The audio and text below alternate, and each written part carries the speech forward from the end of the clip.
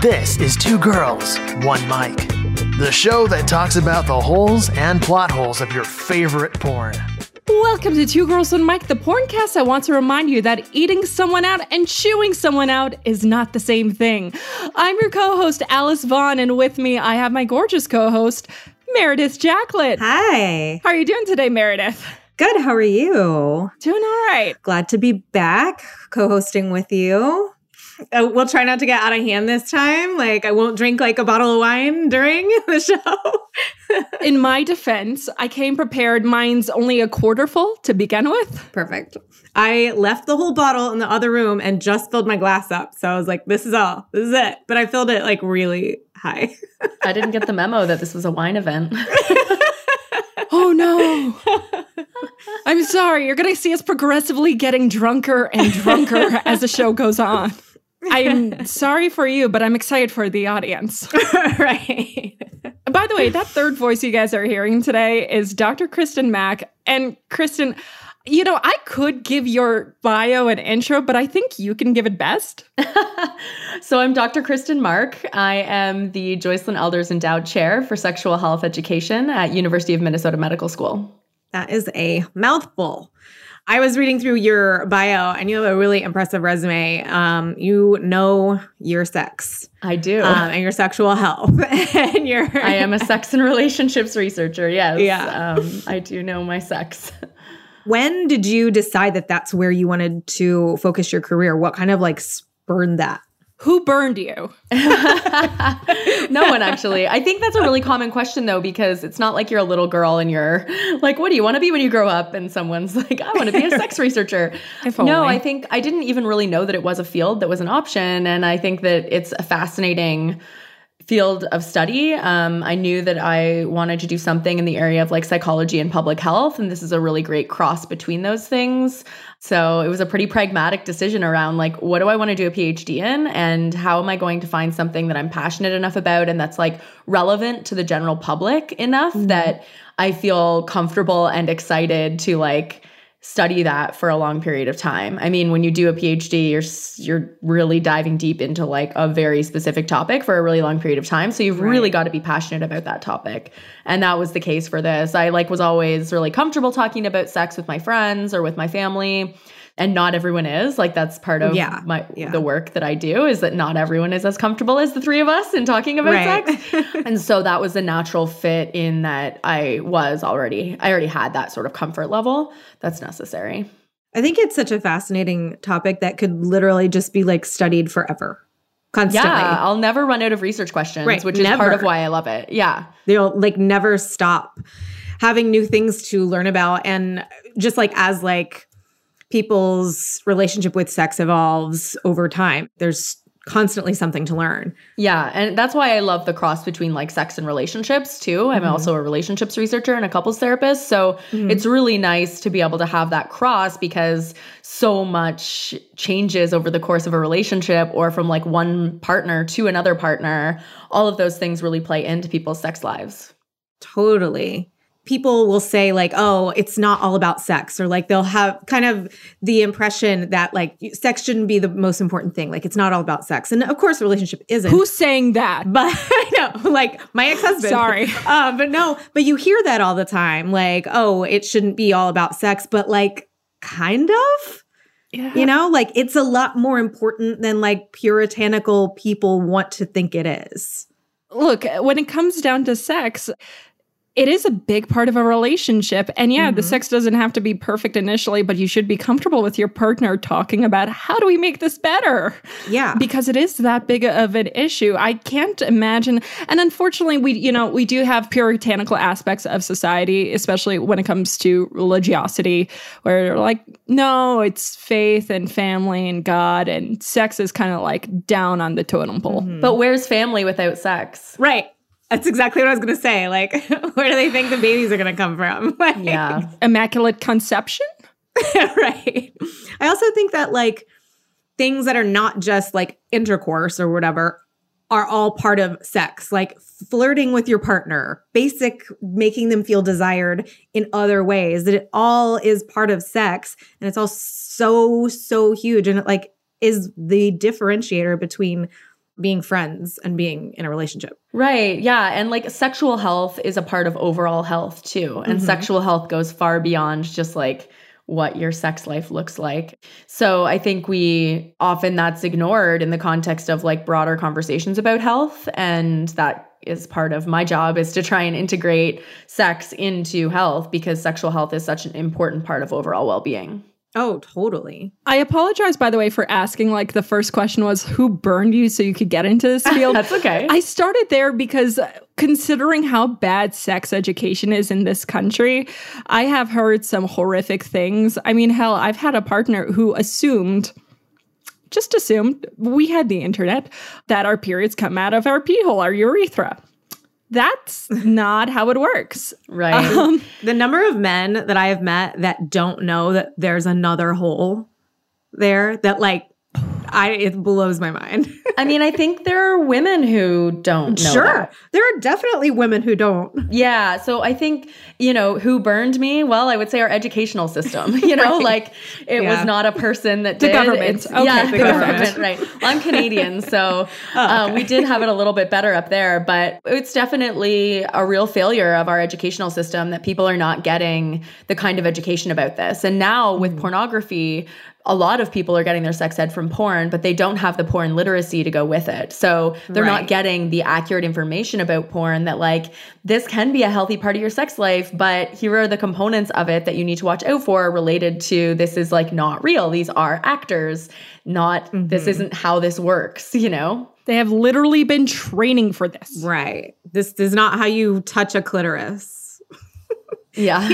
Every single time someone's getting fingered in porn, it's like really aggressive. Like, why are you doing that? Or like finger blasting really hard. And it's just like, no, it's very delicate. I was at an arcade not too long ago with my boyfriend, and we were playing like the Simpsons arcade game. And there's one part of the game where you have to click back and forth the buttons. It's a speed test, really, of who could blow up the balloon fastest. And clearly I won. Right. But I mean, I've seen the same motion in film where it's like, oh, that looks uncomfortable. Why are we slapping things? Yeah. And some people like that, right? Like, so that's just it too, is that like some people do like that. And so there's such a wide variety of what sex looks like for people. And that is also not expressed in the context of porn. Like, we don't see that there's a wide variety, and like that, oh, you should communicate with your partner and see what they like. Because even from one relationship to the next, you can't just like translate those skills and assume that they're going to apply. Totally. And some people like don't know what they like. Sure. I mean, I think like a lot of women don't know what they like, or maybe they do, but they're like too afraid to say anything, because we've always the pleasure part of sex has been left out completely in teaching what it's about. But I think a lot of people like legitimately don't know what they like, and they're like afraid to push their boundaries or try new things, or, even talk about it. Yeah, for sure. I'm sorry. For some reason, my mind was still stuck on like certain people not knowing what they were doing in the bedroom. So my brain just flat out went to a guy like fingering a woman like he's rewinding a VHS tape. Like a corkscrew type and movement. Someone might like that, and that's okay. Someone might. We're not here to that's yuck. Fine. We're not here to yuck other people's yums. Yeah, but I think bingo. There's really like, the point is that it is variety, and that's not emphasized in the context of porn education. And we need to increase our porn literacy in general. Like, that would be a huge add for sex education. Totally. I think like one of the things too is like we're getting like, a whole generation of young adults who their first exposure to sex is porn. And I think that, lots of people are into a lot of more wild, taboo, like a broad range of things. But I think like anyone baseline starting out having sex, like let's get the basics down first, like before we start beating the shit out of each other. And I think like there comes this like assumption that like, oh, that's just how like you start out the gate, like doing wild porn shit. Wild porn shit is awesome, but you like have to work up to it. Yeah. Like my clitoris on the first try wasn't at a point where it's like you could rub it like you're trying to get a stain out. Right. That took time. No. I think that's another thing, like not talking about masturbating enough. Like teenagers. I mean, probably now, but like, because everyone's doing it, but like, it's always like you hide it, you know? I mean, the person, Jocelyn Elders, I mean, so question, so did she start the school or the program? No, my endowed professorship is just in her name. So I have an endowed professorship at the U, and it is in Jocelyn Elders' name because of the fact that what you're probably about to say, I'll let you. I mean, you might as well tell the audience. So yeah, Jocelyn Elders really endorsed there being masturbation education in the context of sex education in schools. She had several other very strong opinions that were super well educated and really smart that were similarly sort of considered risky, which is ridiculous, but is still the case to this day. So I don't think anything has really changed since then. But she was the Surgeon General under the Clinton administration.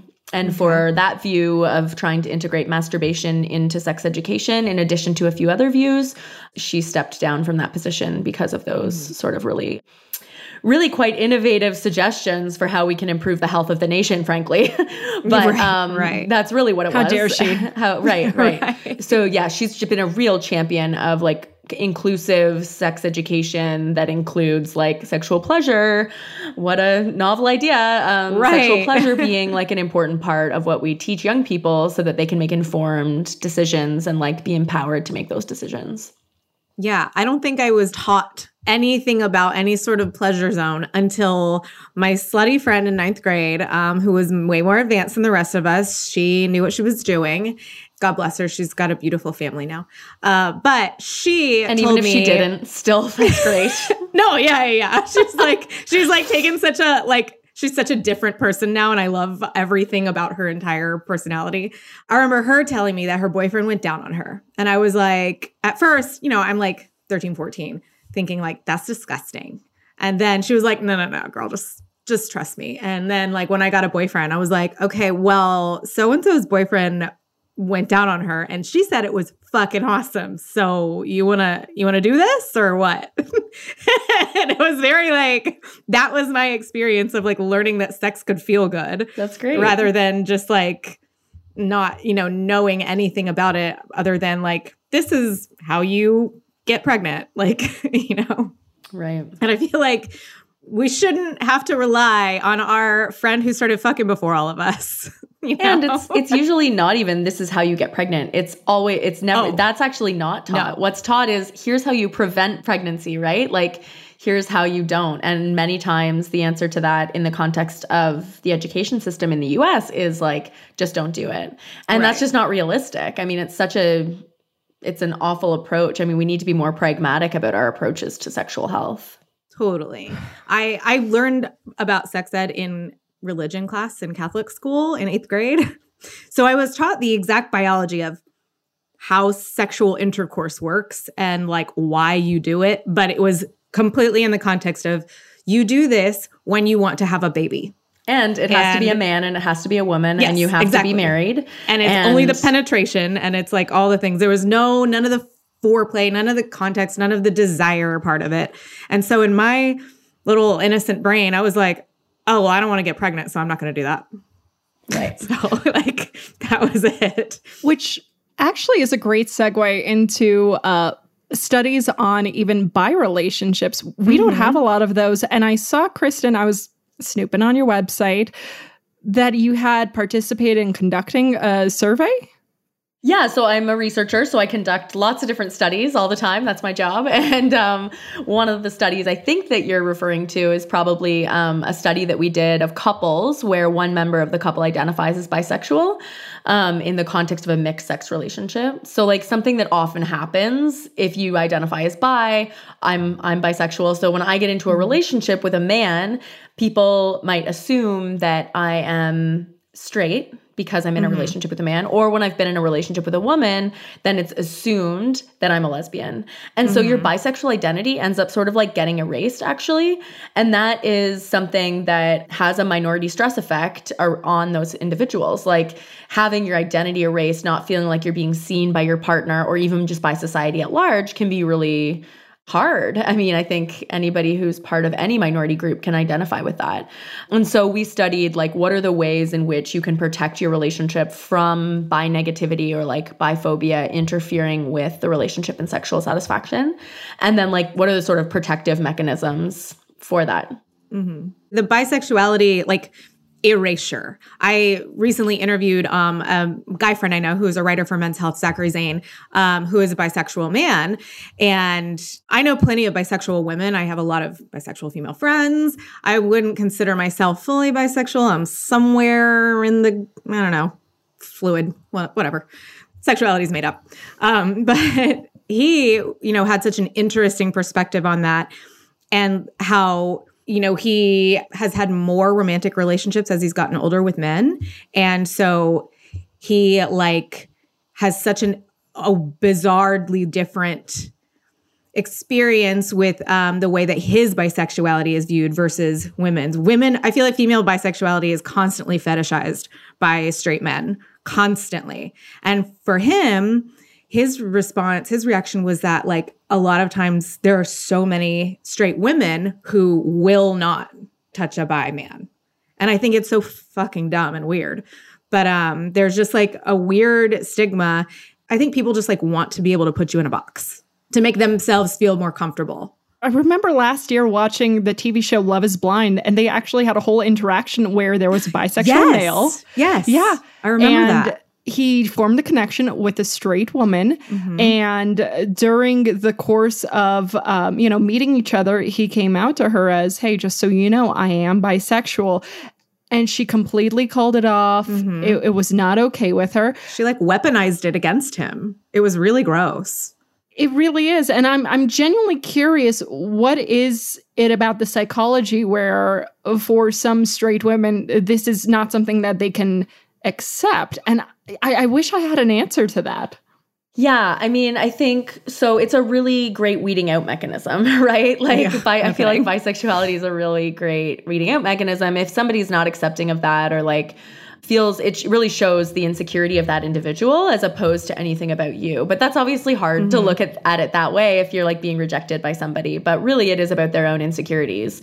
I think, Alice, you were about to ask what were our findings of those protective mechanisms. And I think some of those were being recognized by your partner as having your identity celebrated by your partner and acknowledged by your partner. Things like going to Pride with your partner and acknowledging the fact that they are part of this community. Mm-hmm. Another piece was feeling for the bisexual individual to feel like they are part of the LGBTQ community, because not only is this rejection happening on the side of straight individuals, but rejection happens also on the part of the gay community. So for bisexual men, equally are rejected by... Oh, absolutely. By gay men. Or just really? You're not really bi. Totally. You're just on your way to being gay. And so that's a really strong stereotype that bisexual men really have to battle with. And it's also a problem for bi women too, where if someone's lesbian, then they might not be willing to date a bi woman because of the fact that they'll be concerned that they're just going to want to go back to men. I've heard that as well from a lot of my bisexual female friends, that they're bi for bi, basically, is kind of this where they fall most comfortably. Yeah. Which is narrowing it down so small and pretty unfair. Right. So, I mean, there were so many studies that it seems like you've conducted and participated in. What's one of your favorites? There was a study that I did looking at resilience in women who had experienced sexual trauma and how they sort of made their way back to a super healthy, happy sexual relationship. And that one's one of my favorites simply because it was so interesting to hear them describe what sexual pleasure is and how sexy consent is and just how important boundaries are. I don't know. It was just all of the things that I think I wish that we all learned, regardless of whether or not we'd experienced sexual trauma. What are the things that we should be teaching about consent? And it really highlighted how important those things are for everybody. So I really loved doing that study. It was also like just great to look at the resilience side of that and see how people worked their way back and like providing really tangible strategies for getting into a healthy, happy, super satisfying relationship. And what are those strategies? Or like disclosure to a romantic partner. Like, how do you tell someone that that's happened to you without making them feel like they can't ever have sex with you?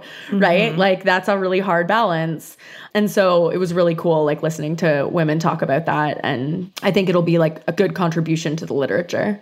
I think that's such a hard conversation to have with like a new partner that you're getting intimate with or whatever, like kind of deciding when should I tell them this, or how is this affecting the terms of our relationship, or is this something that's not even going to go that far, so I don't even need to bother saying anything. Like that's a really tricky conversation. Totally. Yeah. So this study is really helpful for that. But a lot of my research, the vast majority of my research has been in the area of like sexual satisfaction, relationship satisfaction, and sexual desire and desire discrepancy. So like, you know, if one of you wants sex way more than the other, how do you like navigate or like mitigate that and work together to not have it impact your satisfaction? That was like literally something that ended my marriage.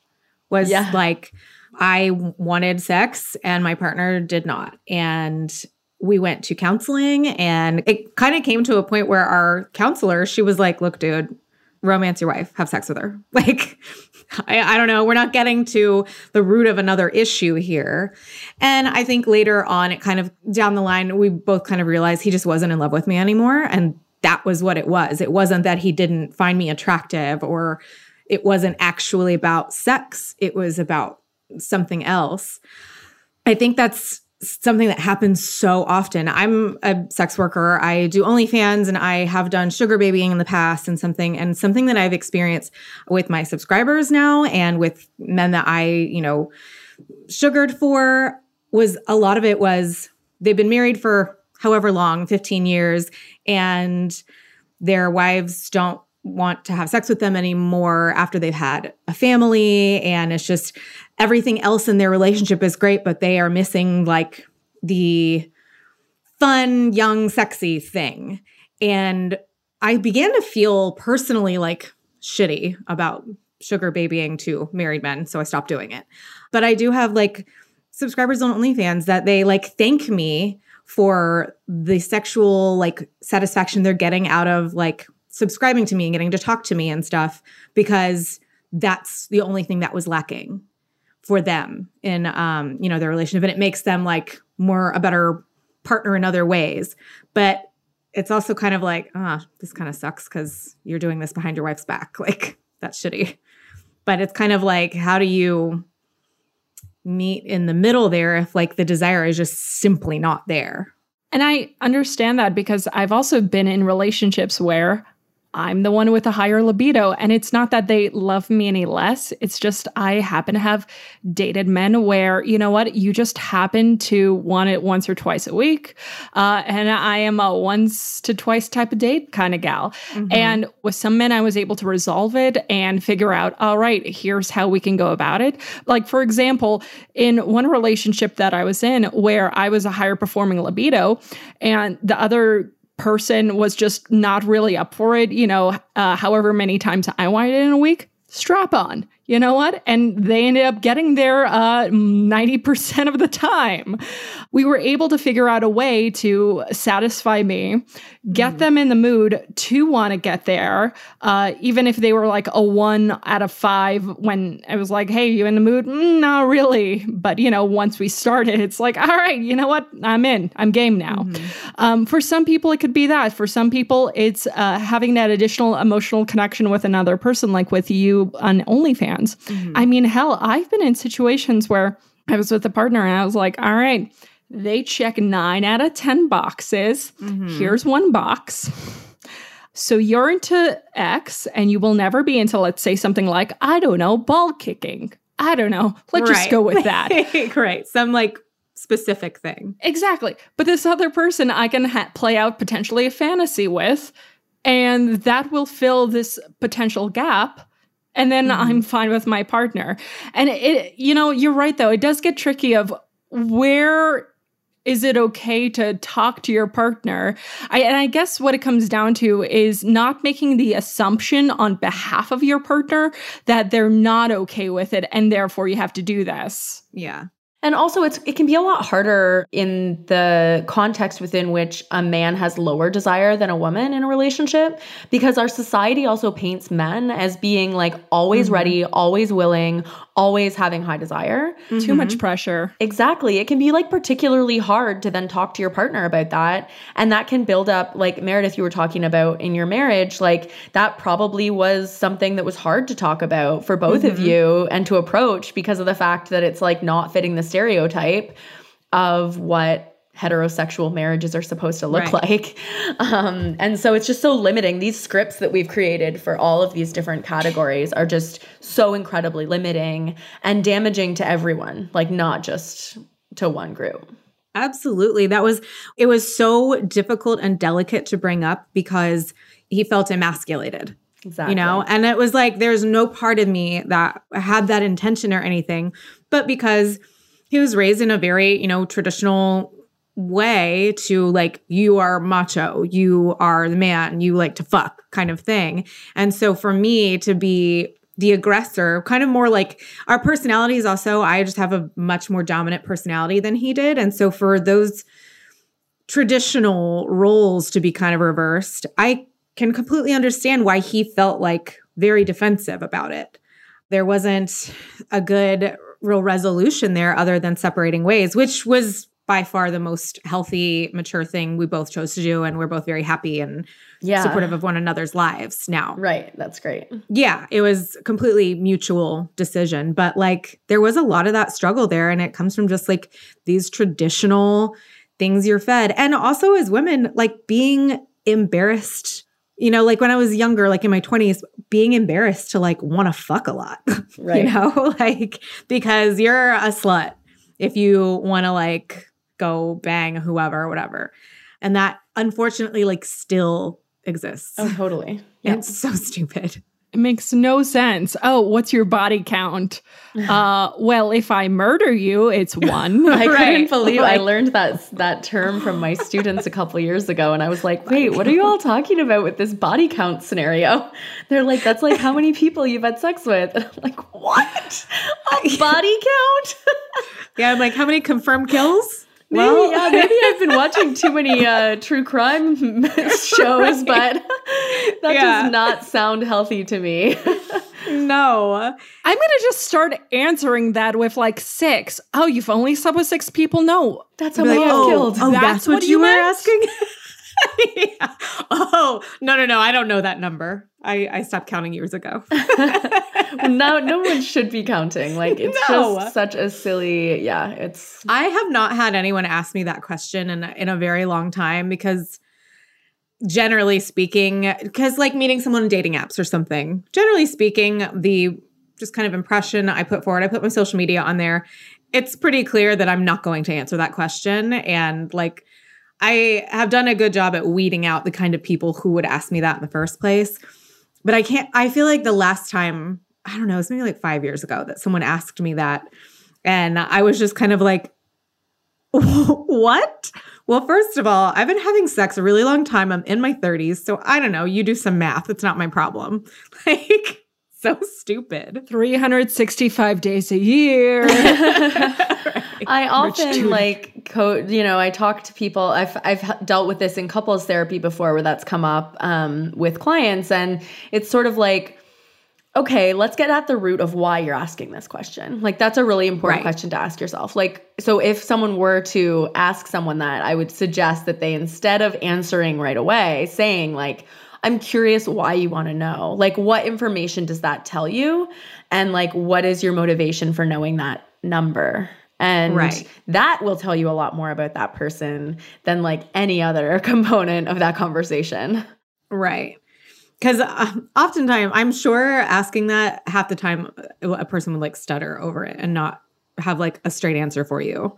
Or it would come from a religious standpoint. It really all boils down to some kind of insecurity, in my opinion. Right. I think that's where like everyone's hang-ups about sex comes from, some sort of insecurity somewhere. insecurity and trauma. Actually, this weaves in nicely too. So there was also another study you did regarding sexual health and relationships, regarding attachment style, and how that may impact sexual desire, satisfaction, relationship satisfaction.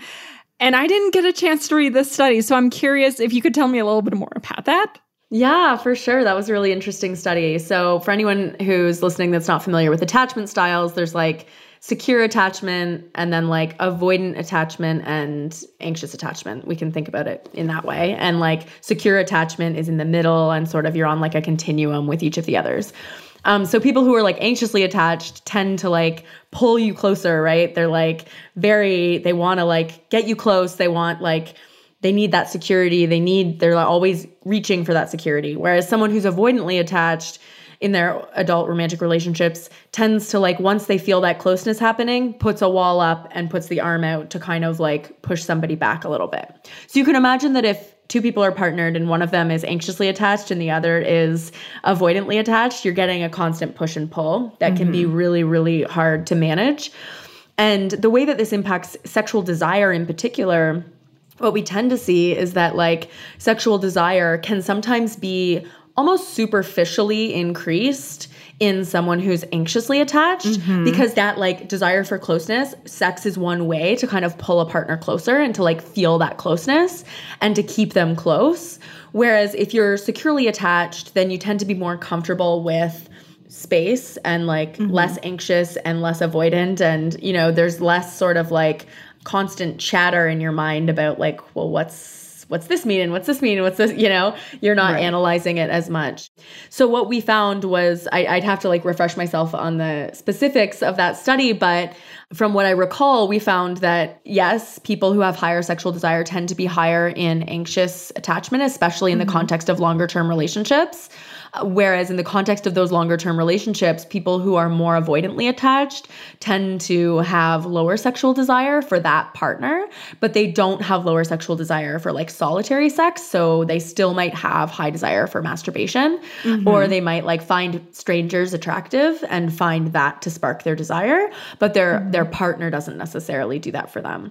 In some ways, that is like protective for them of like not getting too close, because underlying all of this, underlying all attachment style is this idea of like fear of abandonment at the end of the day, or like fear of whatever your deepest, darkest sort of fear is. That's what we work on getting at in things like couples therapy, is like, how do we get down underneath into those like fears, those like deeper fears? And that fear of abandonment, you know, if you don't get too close to somebody, then you're never going to have to be afraid of being abandoned. And with the anxious attachment, it's like, I need to keep you close so that I know you're not going to leave me. I feel like I like mood swing in between the two.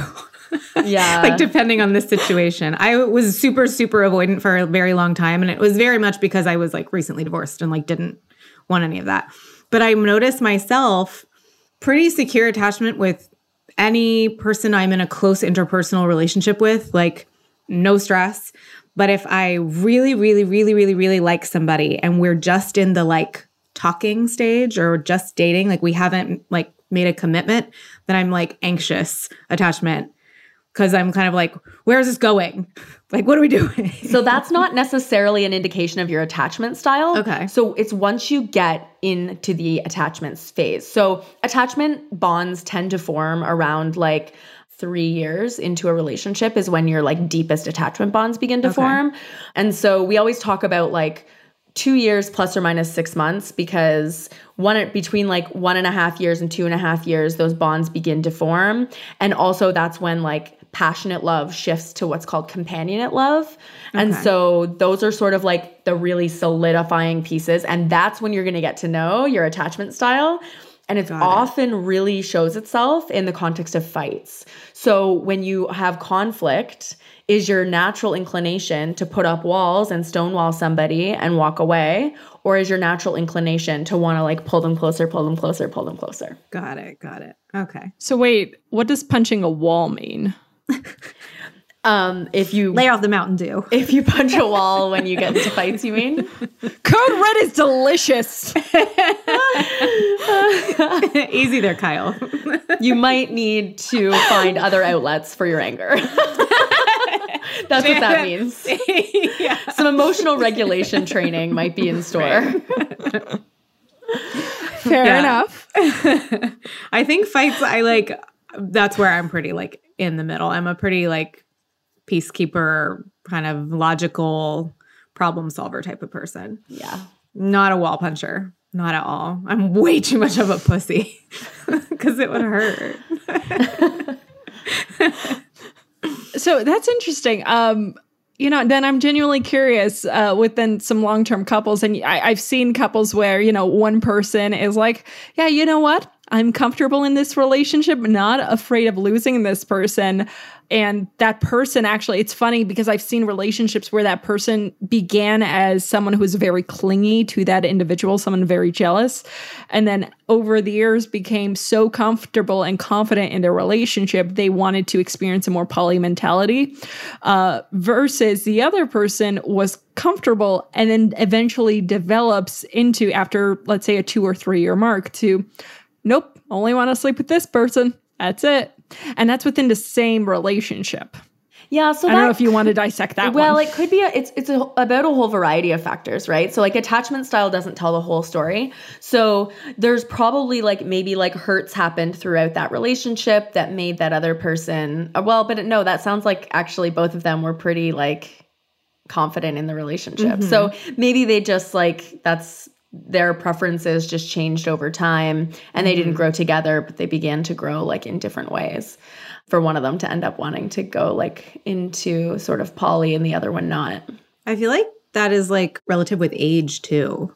I feel like in my 20s when I was younger, felt so much more of a traditional monogamous relationship is the only way. And if you even suggest that you want to open this, then you just want to cheat on me, a little more just insecure. And then as I've gotten older, I'm still kind of on the fence about how I would feel about a poly relationship. It's kind of one of those I'd have to know, once I was there. But I'm so much more open to the idea. And I think it comes a lot from like yourself more, even not even within the confines of the relationship.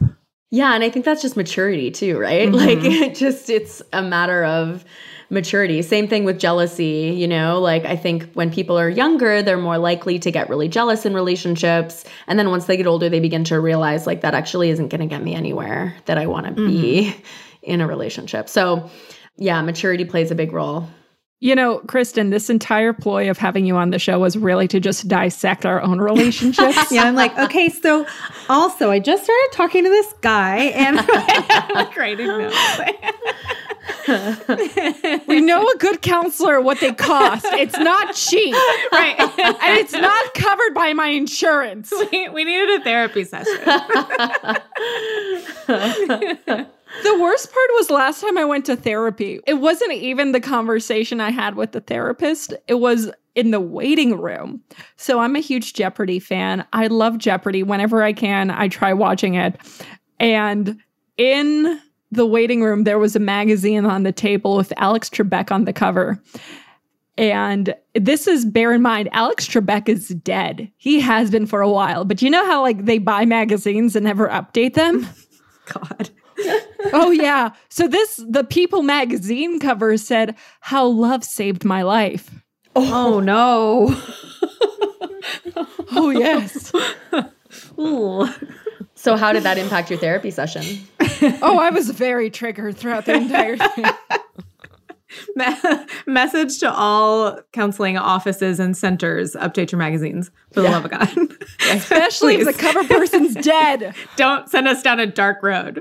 Like if it's Tom Hanks, Alex Trebek, Mr. Rogers, just assume, you know what? If they've passed, replace it. Wait, Tom Hanks hasn't died? No, he hasn't. No, but gosh, I was like, did I miss something here? No, but like anyone who's just like kind of old. Tom Hanks is not that old. I'm joking. He's like my mom's age. He's not old. He is not that old. But I don't know what ages are in celebrity years. Are they like sure? Years? Yeah, it's hard to I'm tell. Not sure. It's really hard to tell. You know, hard to say. I'll be honest. I'm placing my bets on Chet first. Yeah. I think probably. I don't know how White Boy Summer is going to do for him. We all pretty much like put the kibosh on that almost as soon as it started. We need to just be frank with ourselves. If Tom Hanks is America's dad, Chet Hanks is America's son. Unfortunately. No. We deserve this.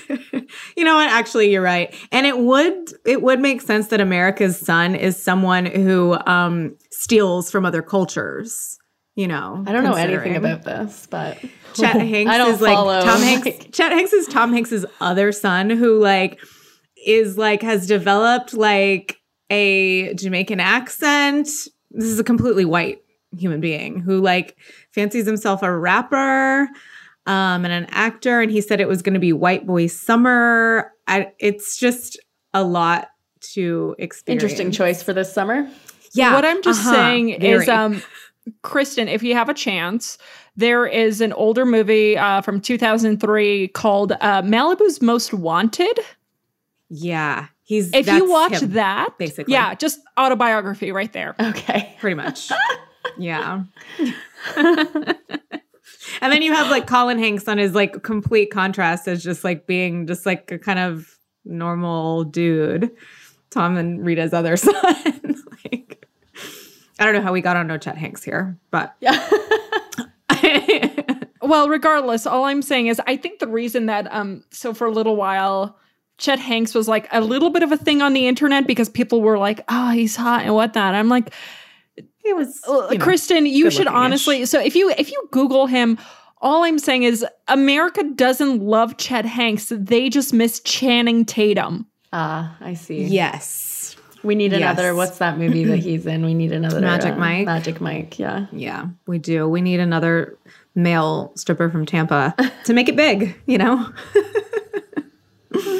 Kristen, I guess final words, queries, places we could send people, additional comments you want to make to people where it's like, no, you don't actually know your love language. You're hungry. Your love language is bullshit because you feel all of them all the time. That's me personally. Is it actually bullshit? I believe it if it's pseudoscience. No. I don't know. Because mine change constantly. Okay. And so I'm always like, I don't fucking know. Yeah. I mean, I think there's not a ton of empirical evidence to support them, but there's some. And definitely I think it can be helpful just to be introspective about what your love language is and understanding what your partner's is. That's helpful for like expressing love to someone in a way that works for them. But but I don't think love languages is where I would like close out. I would probably close out in just like we're doing now, like talking more about sex. I mean, what your podcast does in general, like tries to talk really frankly about that stuff. And I think that's really important and something that we need way more of in our society because we just don't talk about it enough. And all these issues that we talked about, like the sexual trauma stuff, the sexual desire discrepancy, all of that would benefit from more sexual communication that's like honest and open between partners. But so many people are so uncomfortable talking about it. My position, I'm the director of education at the Institute for Sexual and Gender Health. That's part of University of Minnesota Medical School. And so we have a clinic where we see patients, but we also do like a lot of outreach and trying to sort of digest the science to the public in ways like this, you know, of just we need people to be more comfortable talking about it and also like understand that this is a part of overall health. And that's what's so great about being in a med school too, is like so many people go to their doctors for their sexual health questions and like many doctors don't get any training in this. So like thankfully our doctors do, but you know, there's a real like lack of information out there for people. And so I think it's just really important to emphasize that like there are places to go to get accurate information. Isn't there some science to back up the fact that having a regular healthy sex life or having regular orgasms and sexual pleasure can help you live longer from just like improve your full overall health because it improves your mental health so much? Yeah, and not even just mental health. Like it does have positive physical impacts. Like I can't like cite like one off the X top of my amount head of years or anything, like the number like, of years that are added to your life if you have a healthy sex life. But certainly avoiding having a like negative health outcomes, sexual health outcomes, like avoiding STIs, avoiding like an unintended pregnancy, avoiding those types of things. But then also prioritizing sexual pleasure, whether that's on your own or with a partner, like that has a lot of really positive effects on our bodies. You know, it produces the happy hormone. It like gives you oxytocin, which is just this like bonding hormone that's really, really healthy and has a positive impact. It decreases our an orgasm decreases cortisol levels. Cortisol is the stress hormone. Like these are all really, really positive effects from engaging in pleasurable sex. And that doesn't have to include an orgasm. Like you can have sexual pleasure without an orgasm, but orgasm is particularly healthy. Right. And like, I mean, it does give you like a bit more of a boost, but that's what we all want. This is just like dietary studies where it's like, does a Mediterranean diet really help? Or is it the olive oil or the salmon or a combination of everything? And it's really hard to pinpoint just one thing because it's kind of sometimes it's the combination of everything that helps produce a healthier lifestyle, as opposed to, no, if you eat salmon, you're going to be 150 years old. Right. Yeah. Yeah. And I think like, I don't know, our science is definitely more solid than like some of those like diet sciences. In terms of like, we acknowledge, and I think that this is something that maybe like those particular studies too, like we keep being like, why did they tell us last year to do this and this year to do this? It's because those particular studies are also problematic in that they are sponsored by the actual diet that it exists. You know what I mean? So to be like a conscious consumer of the science too, and like to have a critical eye for like what science is really a skill that I think our society is decreasing in its like ability to do, but also is really, really increasingly necessary. So there's that. But also any of the studies that we do in my lab, like we're always saying this is one piece of the puzzle. And we have to look at it that way. It's one piece of a puzzle that is a very complex puzzle. And like sexuality in general, no matter your gender, is complex. It's not like only women's sexuality is complex. That's such an old idea that is just like not accurate. So everyone's identity and everyone's like sexual health and sexual experiences are complex. And all of the things that we find out are just like these pieces of the puzzle that will come together to give us a greater idea of like what it is that we need in order to have really healthy, happy, pleasure-filled sex lives. Which is amazing. The end goal for everybody that everybody should have. Every single person on this planet. That also like might mean not having sex for you, right? Like there are asexual folks who like, but coming to that conclusion and being able to be free to identify that way and free to like form that identity, that's really great. And like that we need space to do that. And that's part of why we need to see like variation as the norm. So absolutely. Yeah. So Kristen, where can our listeners find more of you? Yeah, they can find more of me at the Institute for Sexual and Gender Health in the Department of Family Medicine and Community Health at University of Minnesota Medical School. So please visit her. You can visit our website there. And then my website is KristenMark.com, and I'm on Instagram at Dr. Kristen Mark. Meredith, where can our listeners find you? Y'all can find me on Twitter and OnlyFans at The Meredith, and on Instagram at Actually Meredith, and my podcast, Like a Virgin, that is streaming on all platforms. I'm also on Twitter at Kristen Mark. I forgot to say that. And guys, you could find me, Alice, over on Twitter at Rational Blonde, but you can find the show at all platforms at TGM Podcast. Support the show over on Patreon at patreon.com/2girls1mic, where we have plenty of bonus content episodes. You'll find the whole video version of this as well, with all of our stutters and and my purple red wine mouth. And if you can't, don't worry. Please like, subscribe, share, tell all your friends. That's what we care most about. But we also care most about you returning next week. So we'll see you then. Bye-bye. Bye. Bye.